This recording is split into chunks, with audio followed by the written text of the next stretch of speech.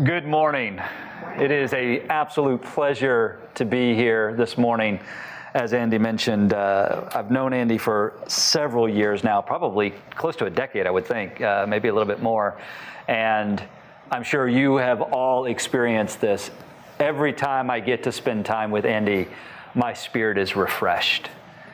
There's just something about the way that he interacts with people that makes you feel more relaxed and more yourself and more connected to God the Father. So I really appreciate that about you. And I certainly jumped at the opportunity to come and share a little bit with you this morning.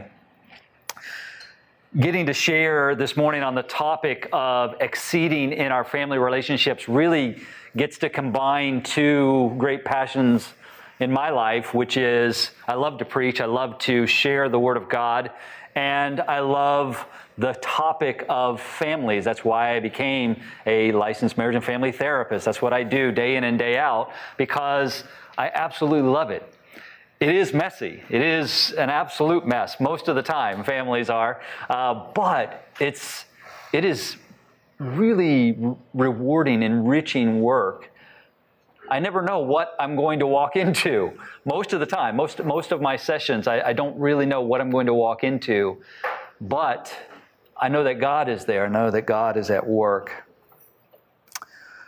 It just so happened this week as I was preparing, somebody had posted a joke on Facebook, popped up on my news feed, and it was so appropriate I thought I would share. It said a couple who have been married for 55 years was asked what their secret was to a long, happy marriage. And the husband replied, "We always go to dinner twice a week. She goes on Tuesdays and I go on Thursdays." It's a little bit funny, but it really illustrates something that gets broken in relationships and in marriages, where what starts off as this incredible, beautiful, idyllic, vision-oriented gift becomes something to avoid or becomes something that is painful. As Andy mentioned, I do work as a marriage and family therapist with Grace Clinic Christian Counseling. Our main office is in Winter Park, although I have a satellite office in Longwood, and then I also have a satellite office in Ocala that I go to once a week. So it's funny, new clients come in, I'm like, this is my office on Tuesdays. This is my office on Wednesdays. This is my office on Thursdays. But I get to serve in this role. I've been working as a therapist now for about 18 years, I think it is, and have really enjoyed it. But I didn't always work as a marriage and family therapist. In fact, for about 9 years, my first job out of undergrad was working in campus ministry for a group called InterVarsity Christian Fellowship. Did that for about 9 years. At Florida State University in Tallahassee, go Noles, over in Pensacola at UWF, and then also at the Evil Empire in Gainesville. Sorry for those of you who don't agree with that. You're wrong, but that's okay. Go Gators! One of the things that I primarily did in my role with campus ministry was to do student leadership development. Because InterVarsity is a student-led ministry, our main role as campus ministers was to develop student leaders. And what we saw over the years was there were many times where students would come to us from such broken, dysfunctional families that we would spend quite a bit of time, maybe 2-3 years, trying to help them put the pieces of their lives back together before they really could engage in some meaningful ways in terms of leadership. And it got me thinking, what if I were able to help families be what God designed them to be, so that they were producing children, then students and adults, who were healthy, were what God designed them to be, so that when they hit the college campus, they could assume some of those leadership roles much, much sooner. It's kind of like this. If you were, say you were out we have a lake here, but if we had a river, right? You're out of the river and you're fishing and you notice some pollution, some debris in the water, and you're like, oh, I got to get this pollution. We got to get this trash out. And you start pulling the trash out, but there's more and more that comes downstream, more and more that comes downstream. It's effective, certainly, to be removing the trash, but it's probably much more effective to go upstream and find out what's polluting the river to begin with and try and change that. And that's really what I felt like God had called me to, was to help try and figure out a way to not have these families be quite so broken, quite so dysfunctional. What I was experiencing with these hurting students was really the result of these dysfunctional families that didn't really know how to have and maintain healthy attachments. What do we mean by attachment? What does that mean? Attachment is a deep and enduring emotional bond that connects one person to another across time and space. Let me say that one more time, just so we're all on the same page. Attachment is a deep and enduring emotional bond that connects one person to another across time and space. This concept of attachment, well, what we know about it, what we've learned about it, has developed through the work of many researchers over many years. Probably the most notable would be John Bowlby and Mary Ainsworth. But the truth is, even they were really just discovering something that God knew all along and God had planned and designed for all along. We read in Genesis chapter 2, verse 18, "Then the Lord God said, 'It is not good that the man should be alone.'" It is not good that the man should be alone. If you have been around church at all, if you've read your Bible much, especially in the book of Genesis, you are probably already aware of the fact that all through the creation account, God did something. He said, "Let there be this," and there was this, and God saw it and He said it was good. He planned this and He said it was good. He planned this and He said it was good. He planned this and He said it was good. And this is the very first time in recorded Scripture that we see God saying that something wasn't good. God said that it's not good for man to be alone. We were designed for a relationship because we were designed, we were planned, we're made in His image, and He is a relational God. God, the Trinity, right? God, the Father, Son, and Holy Spirit are in relationship from before there was time. And we're made in His image to be in relationship. And so when man was alone, God said, this isn't good. And by the way, He hasn't changed His mind on that. He has not issued any recall. It's still not good for man to be alone. Now, that does not mean if you're single that, oh, you can't possibly be all that God intended you to be. It means that if you are isolated, if you live apart from everyone, then you are not experiencing what God designed you to experience. And so, it's not good for man to be alone, and so God makes a helper. God calls us into relationship. God calls us into family. God establishes the family, right? The book that we follow, right?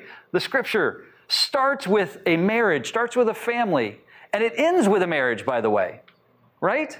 The beginning and the end and all through. Marriage is highlighted. Marriage is important. Family is important. He's called us to this, but as Andy pointed out with the story about the funeral yesterday, as all of you have experienced at one time or another, it doesn't always seem to go the way God planned it or designed it, does it?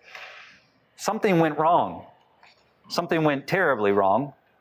We read on in the Genesis account that sin enters the world and it wreaks havoc on our relationships. We know that God loves marriage and family, but the enemy of our soul hates them. Absolutely hates marriage and family and love and connection because it looks like God. And he is the enemy of God. We see this in the book of Deuteronomy, chapter 5, verses 9 and 10. And I'll just jump in a little bit where it says that The sins of the fathers are revisited on the children to the third and fourth generation. This is the effect. This is the effect of the fall. This is where the problem comes in, that the sins of the fathers are revisited on the third and fourth generation. That doesn't mean that God punishes you because your parents did something wrong. Your dad cheated on his taxes, and so you will always have problems with finances. No, that's not the way it works. The way it works is that the way in which your family was broken has had a deep impact on who you are and how you developed as a human being and how you learned how to relate to other people. And so that brokenness tends to repeat itself generation to generation, right? But here's the good news, verse 10. But showing love to 1,000 generations of those who love me and keep my commandments. So even though the enemy has his sights set on families and marriages to destroy and to cause this perpetual brokenness from generation to generation, God's plan is much far-reaching, much more far-reaching.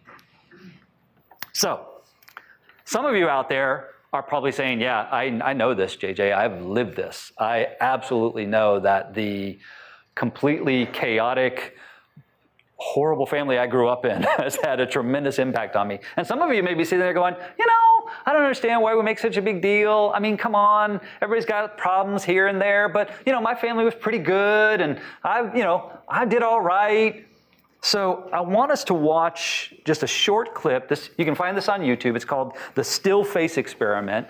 And I want you it's just a couple minutes long, but I want us to just watch it together and then we're going to unpack it a little bit. So if we can pull that video up, that would be great.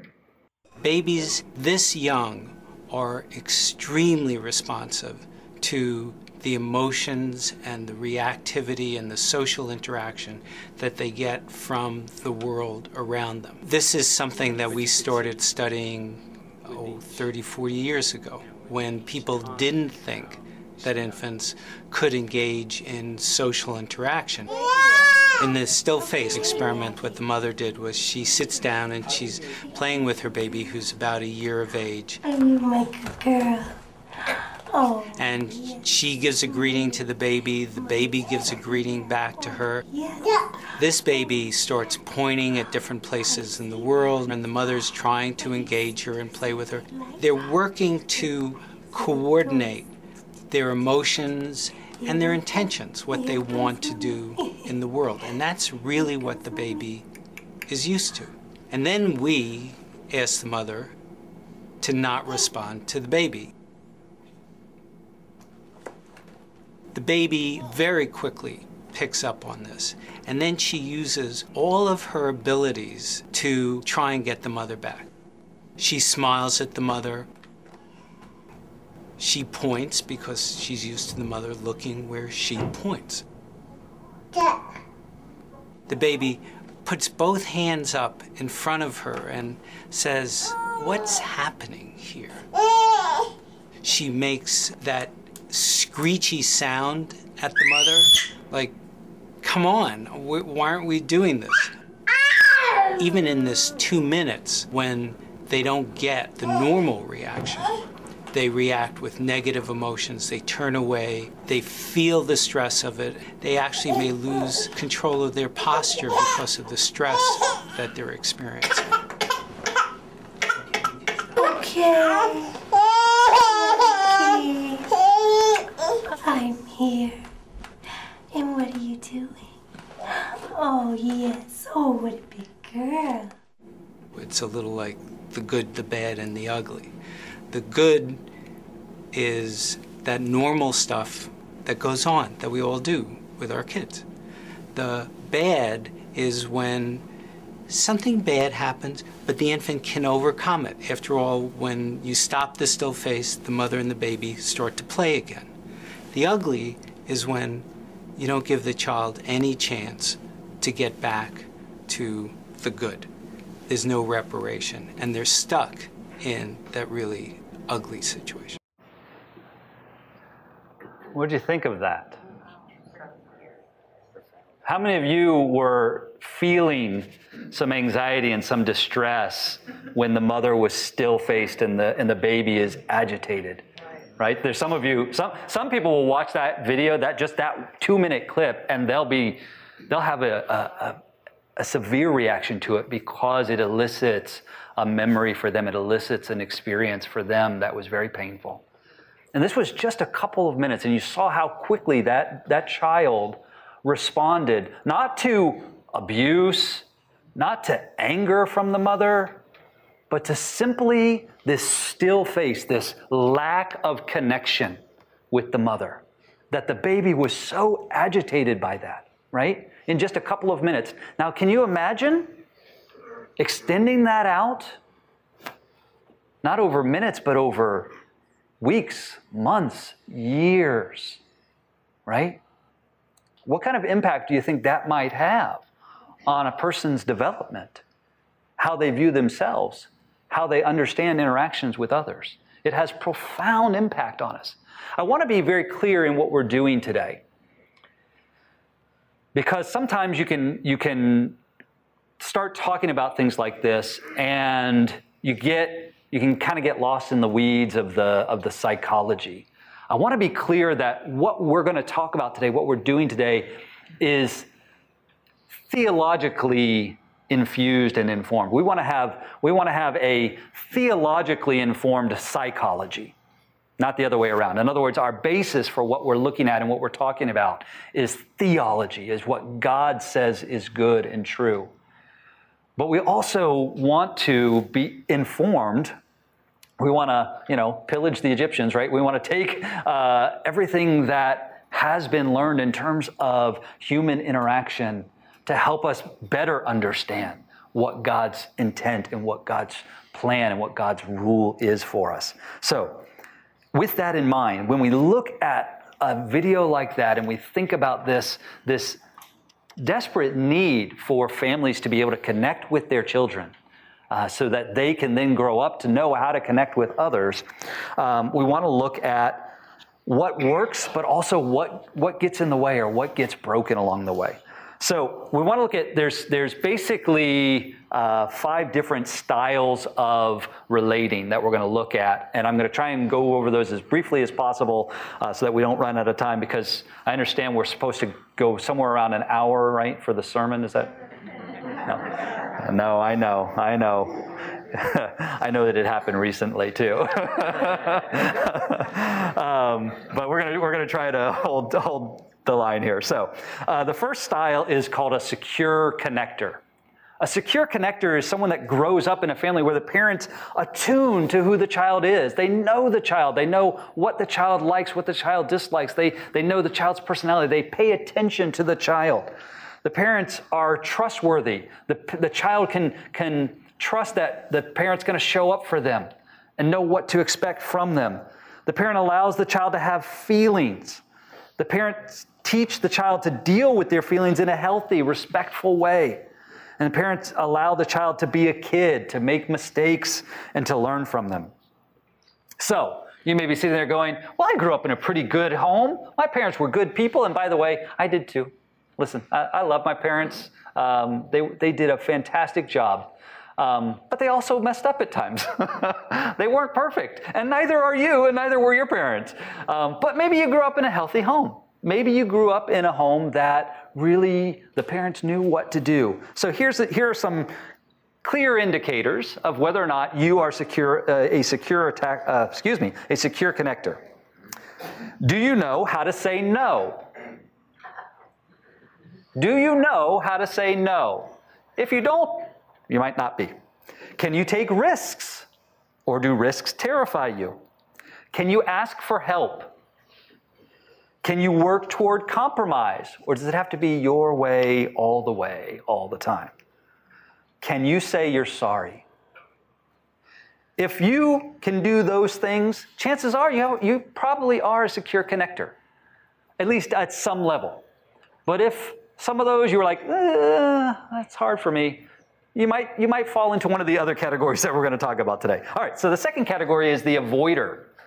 The avoider grows up in a home where the parent tends to be overwhelmed by the child's emotions. And so the parent encourages very limited expression of emotion and does not comfort when emotions are expressed. The child then learns to restrict their emotions and their needs, and they become independent, highly independent, because if they've learned that if they express their needs, it overwhelms the parent. So, how do you know if you're an avoider? You might look like this. Do you seem to have a very small range and intensity of emotions? Very small range and intensity of emotions. Right? If someone asks you how you feel and you either say, I don't know, or you have one emotion that you come back with every single time, and by the way, good, fine, and tired are not emotions. So when someone asks you how you feel and you say, I'm good, I'm fine, I'm tired, none of those are emotions. Those are states of being. Emotions are things like sad, angry, happy. All right? So, do you have a small range of emotions and a very small intensity of emotions? You might be an avoider. Do you regularly avoid conversations about feelings? People start talking about feelings, or probably they're not even here. They saw what the topic was. They said, nope, I'm going fishing. There's no way I'm going to sit and listen to that. Do you regularly avoid conversations about feelings? Do you often ask for space, especially from those that you're closest to? Do you often ask for space? Do you tend to be task-oriented rather than relationship-oriented? Do you allow yourself to cry in front of others, or do you always, oh, sorry, I'm crying? Chances are you could be an avoider, or at least have that as part of your mix. Okay. Next is the pleaser. The pleaser grows up in a home where the parent tends to be anxious, angry, and or critical. Anxious, angry, and or critical. The child learns that the world is scary. The parent tends to rescue the child when they are experiencing distress. The child is having a hard time doing something and the parent swoops in and helps them. What do they call that? You've heard the phrase? Helicopter parenting, exactly. I can't quite get the shoelace. Oh, honey, let me do it for you, right? And then at 19, right, they're walking through the mall and the mom is tying his shoe, right? It's a sad, sad thing. Sorry. So the parent tends to rescue the child when they're experiencing distress. The child comes to believe that they don't have what it takes to handle challenges. The child is often told, don't be afraid. Don't be upset. Don't feel what you feel. The child may end up being separated from a parent due to illness, death, divorce, addiction, or possibly deployment. So how do you know if you're a pleaser? Well, do you feel like you live under a high level of stress, like all the time? Is that you? Do you always want to be with your partner and feel threatened if they ever want time alone? Do you find yourself always taking care of others? I can hear the whispers. Oh yeah, that's me. Oh, yeah, me. Do you find yourself always taking care of others? Do you have a high need for feedback from others on how you are doing? How am I doing? Is this okay? Was this good enough? Is that enough for you? Do you have a difficult time making decisions? Do you avoid risks? Does it feel like everyone wants too much from you, but when they ask, you rarely know what it is that you want? Do you feel scared much of the time? Well, if some of those ring true for you, it's a very good chance that you are a pleaser. Now, I want to say this here, that most of us will not fall all in one category and that's it. We'll kind of be spread out. So I'm an avoider, but I'm an avoider pleaser. I'm almost like right on the line. But the thing is, my pleasing, all of my pleasing activity, like I do this for you and do this for you because I want to make sure that you're happy, is really just to avoid emotion, right? I'm going to do this for you so that you won't ask anything of me and you certainly won't express a negative emotion or ask me how I'm feeling. Right? No, I can't talk about how I'm feeling. I'm busy doing this for you, right? So my pleasing is really just a way to avoid. Do you understand what I'm saying? Okay, but I ride in both of those camps pretty naturally. Okay, the next one is the vacillator. The vacillator is someone that grows up in a home where the parent sometimes sees the child's needs and sometimes doesn't see the child's needs. The focus is on the parent's needs for emotional availability. So it's not really focused on what the child needs, it's focused on what the parent needs. The child's expressions are limited, extreme, and sporadic in response to the perceived mood of the parent. Okay, we started to see a little bit of that, right, in the video. When suddenly the mother's not responding the way that the child was used to, the child, starts to do some of the behavior that they're used to getting a reaction from. That didn't work, and so what did they do? Up the ante, right? I've got to be more extreme. I've got to get a response. What's happening? Would you answer me? Right? Okay, that's what it looks like to grow up in the home where vacillating is the relationship style. The parent is inconsistent and unpredictable. The child becomes confused and hypervigilant to try to predict and control the relationship, but angry and anxious at having to wait. So, how do you know if you're a vacillator? Well, do you experience love at first sight? It's wonderful. It's fantastic. But then relationships tend to drop off really quickly. Do your relationships tend to be extremely intense, especially at the beginning? But then they're evil. They're awful. Get away from me.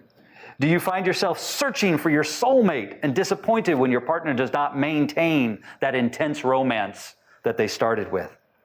Do you describe your relationships as either we're really great or we're really terrible? Right? Have you been in those relationships where when we're good, we're really good, but when we're bad, oh my God, we're horrible, right? You might be experiencing a vacillator, or you might be the vacillator. Do you tend to leave relationships when things are difficult rather than stay and work things out? Is it easy for you to see the faults in others, but difficult to see your own? Do you tend to believe that if your partner loved you, they would know what you need without having to tell them? Yes? Some are quietly agreeing with that one. Okay, so if most of those fit you, you could be a vacillator. Finally, let's look at the chaotic, and I'm going to go through this one really quick because this is a rather extreme scenario. Unfortunately, it's more and more common, but it's still not the norm. This is the chaotic, and the chaotic can fall into one of two categories, either the controller or the victim. But if you're the chaotic relational style, you tend to have grown up in homes with serious problems like abuse, mental illness, and/or multiple addictions. Relationships are destructive and dangerous. They're not safe and nurturing. Parents don't relieve stress, they create it. The child needs the parent for survival, but the parents are also the source of danger and fear. The child's needs are disregarded or overwhelming to the parent, causing outrage and withdrawal by the parent. The parent may respond with abuse or neglect or both. The child is confused, causing even more anxiety and anger. The controller learns to dominate in order to reduce stress. The victim fearfully yields to keep peace in order to reduce stress. So how do you know if you are a chaotic controller or victim? Do you detach from any feelings of pain or neediness? I don't need anything. I'm okay. I'm totally fine. I'm a rock. I'm an island. Do you minimize the chaos you experienced in your childhood? Sure. I mean, everybody had problems. I mean, right? Yeah, I mean, we'd go weeks without, having any food in the house, but I mean, who didn't? Do you have difficulty coming up with specific memories from your childhood? Do you gravitate toward very intense or stressful situations and relationships? In other words, do you somehow feel more alive when there's this really intense but also dangerous aspect to relationships?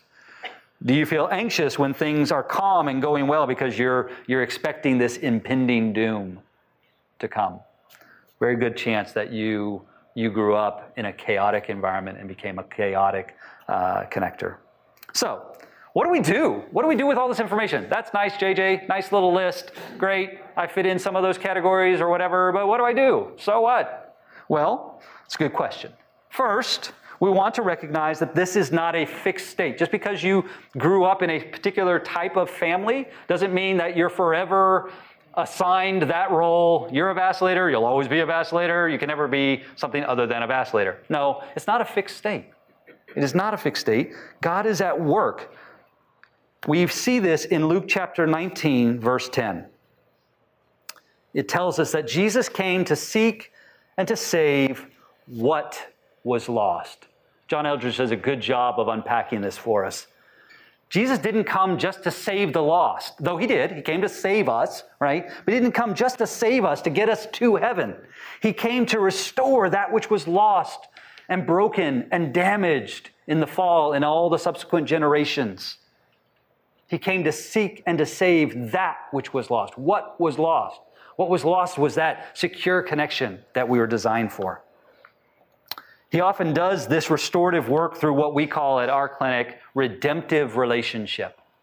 You see, we often experience pain in our lives and trouble in our lives because of broken relationships, but God brings healing through what's called a redemptive relationship. Sometimes that redemptive relationship is going to be a spouse or another family member or a friend, someone that you go to church with. But you may also want to consider, and this is self-serving, but that's okay, you may also want to consider working with a professional to help heal some of the wounds you encountered, especially if you did grow up in that chaotic environment. If you grew up in that chaotic environment, good chance that you're going to benefit from some professional help to help heal some of those wounds. Second thing that we want to remember is that it's not intended, this whole process is not intended to be some sort of familial blame game, right? It's not, oh, well, let's go hunt down, it's my mom and dad's fault, That's the reason why I'm so, irritable all the time. It's my mom and dad's fault, right? That's not what this is about. We're not getting a pass here, right? This is not an excuse to just continue to behave the way you do. And by the way, for those of you spouses, it's not so that you can now say, see, I knew your parents screwed you up. Now I've got a professional who gave me, he gave me data, right? I know now why you're so screwed up. That's not what this is about. We're not using it as an excuse. We're not looking to blame someone else.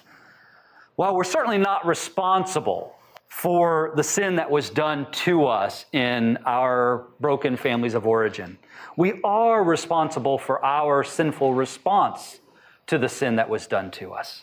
And that's what we want to look at, right? We want to take a good hard look at how that sin that was done to us has impacted us so that we can learn how to have a healthy, godly response to it. And it's also important that we remember that God's rate of redemption is not the same as ours or someone else's rate of destruction. Just because you grew up for 18 years in a broken family doesn't mean it's going to take you 18 years to unlearn all of that, okay? God's rate of redemption is much better than our rate of destruction, okay? Make sense? Okay, good. Fourth, we need to recognize that you can't give what you never got.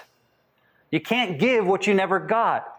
And so if you want to have healthy relationships with your spouse, your children, your parents, your siblings, your coworkers, your neighbors, if you never learned how to be healthy, if you never learned how to do healthy relationships, you can't give away what you never got. So you need to look at what it is that was lacking so that you can offer something more. In other words, if you want to exceed in relationships, if we want to experience this abundant life that we're talking about from John 10, right? Then we have to look at what gets in the way of that. What's missing for us? In 1 Peter chapter 1, verse 3, he says, His divine power has given us everything we need for a godly life through our knowledge of Him who called us by His own glory and goodness. So what we want to look at is the fact that if God has given us everything we need, if all of my needs have been met in Christ, then I'm not looking to my spouse or my child to meet my needs. My needs have already been met, right? So then I can actually offer ministry to my spouse or my child or my parent or my neighbor or whomever, but primarily we're looking at spouses and children. I can offer ministry to them free of charge. There's no quid pro quo here, right? I'm not doing this for you to get a certain response, to elicit a certain response from you. Because if I'm doing that, by the way, that's really just a fancy way of describing manipulation, right? I do this for you to get you to respond a certain way. No, if all of my needs have been met in Christ, then I don't need you to respond a certain way. I want you to. I want you to respond a certain way. And if you don't respond in the way that I want you to, in a healthy way, that's going to hurt. But I don't need you to. It's not going to destroy me if you don't respond the way that I want you to. So I'm able to love, I'm able to serve, I'm able to give away if I'm living out of that overflow, right? If God has met all of my needs, if I'm living this abundant life and God is filling me, then I can minister to my spouse and my children out of the overflow rather than trying to live out of or minister to them out of some deficit. Okay, so let me kind of wrap up here. Yeah, we should wrap up here. All right. This is not easy work. This is not easy work. I loved the worship music and especially this whole idea of calling these hearts that are dead back to life, calling the dry bones to come alive, right? That's what I get to do day in and day out. It's a pretty cool gig, right? But it's hard work. I tell people this all the time, especially couples when they come in for couples counseling. I'll say, listen, especially if they're doing premarital counseling, that's really fun because then you can kind of set them up for better success. I'll say, listen, if a man or a woman works really, really, really, really hard, if they work really hard, they can make pretty decent spouses. But no matter how hard they work, they make lousy saviors. Okay? And so if you are looking for your spouse to meet your needs that God is supposed to meet, it's gonna break down, and it's gonna break down quick, right? So this is hard work. It's hard to keep turning my focus back to the Lord and letting Him meet my needs, but it's important. It's vital that we do that we let Christ meet our needs so that we're not demanding that from our spouse. So finally, in all of this, we want to be kind, patient, compassionate, gracious to one another. We need to learn each other's stories so that we can have that compassion for one another. 1 Peter chapter 4, verse 8 says this, above all, love each other deeply because love covers a multitude of sins. So be gracious. Understand that because your spouse grew up in a home where anytime they expressed emotion, it was overwhelming to their parents to the point that they learned to just shut all that down, right? So when you're going, why won't you share with me? Why won't you open up to me? Why won't you tell me how you're feeling? And you take it very personally as though they're trying to do this to you. Understanding their story helps you offer compassion.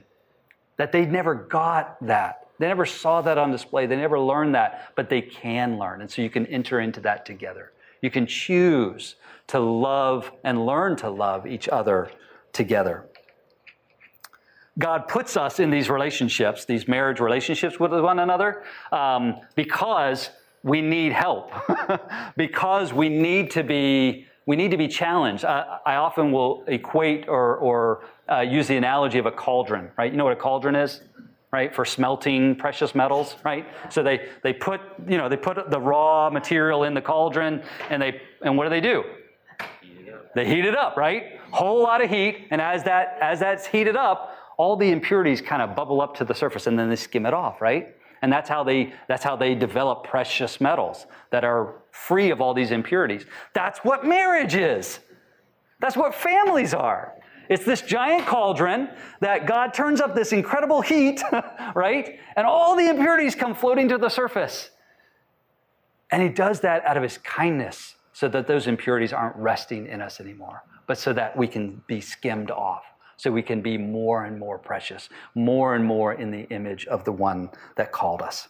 So, if any of this has sparked any interest in you at all, and you haven't completely shut down and avoided everything I've had to say, I want to offer a reading list to go deeper.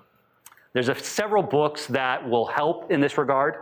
The first one is How We Love by Milan and Kay Yerkovich. A lot of what I shared in terms of the relationship styles are straight out of that book. How We Love, it's very much written to a layman's perspective. You don't have to have a background in counseling or psychology or anything like that to understand it. But How We Love by Milan and Kay Yerkovich will help you look at your own relationship style and your spouses and how they either work or don't work together. That's a lot of fun. Okay, so How We Love is great. If you want to go deeper and you really like science-y type stuff, read Mindsight and The Neurobiology of We, both by Dr. Daniel Siegel. He looks at not just this idea of attachment and the way that we relate, but actually breaks it down to the neurobiological level of what's happening in our brains, in our nervous system, in our mind as we're learning how to relate to one another. It's fascinating if you like that sort of thing. If you don't, you'll be bored out of your skull. So don't read. All right. And then finally, The Marriage Builder by Dr. Larry Crabb. Dr. Crabb does a great job of looking at this idea of letting God be our complete source of everything that we need so that we can then minister to others out of the overflow. The first three you can get on Audible. So if you're someone who likes to listen to books rather than read them, you can get all three of those on Audible. The Marriage Builder is not available on Audible. Sorry, but it's still an excellent read. Okay. Any questions? Like I said, some of this information may stir up some things for you that you're like, oh, yeah, that's me. And I realize that this happens to me a lot in relationships. I probably need to take a look at this deeper. I really do want to recommend, set up an appointment with Andy, see if there may be some people in the church that can be really helpful in that regard. If not, I'm happy to offer my services. And by the way, we've got a whole clinic of wonderful professionals. And so maybe a better fit with one of them. But I definitely don't recommend that you just go, well, I know it's broken, but I am what I am, right? No, that's not exceeding. That's complacency. If we want to exceed, we've got to be willing to put ourselves under God's knife and let him do his work. Let's pray. Jesus, thank you for this time. Thank you for your word. Thank you, God, that family and relationships were your idea from the beginning. And you have given them to us as a gift, not only to enjoy relationships, but also to be changed by them so we can be more like you. So help us to love and risk and trust you more. In Jesus' name, amen.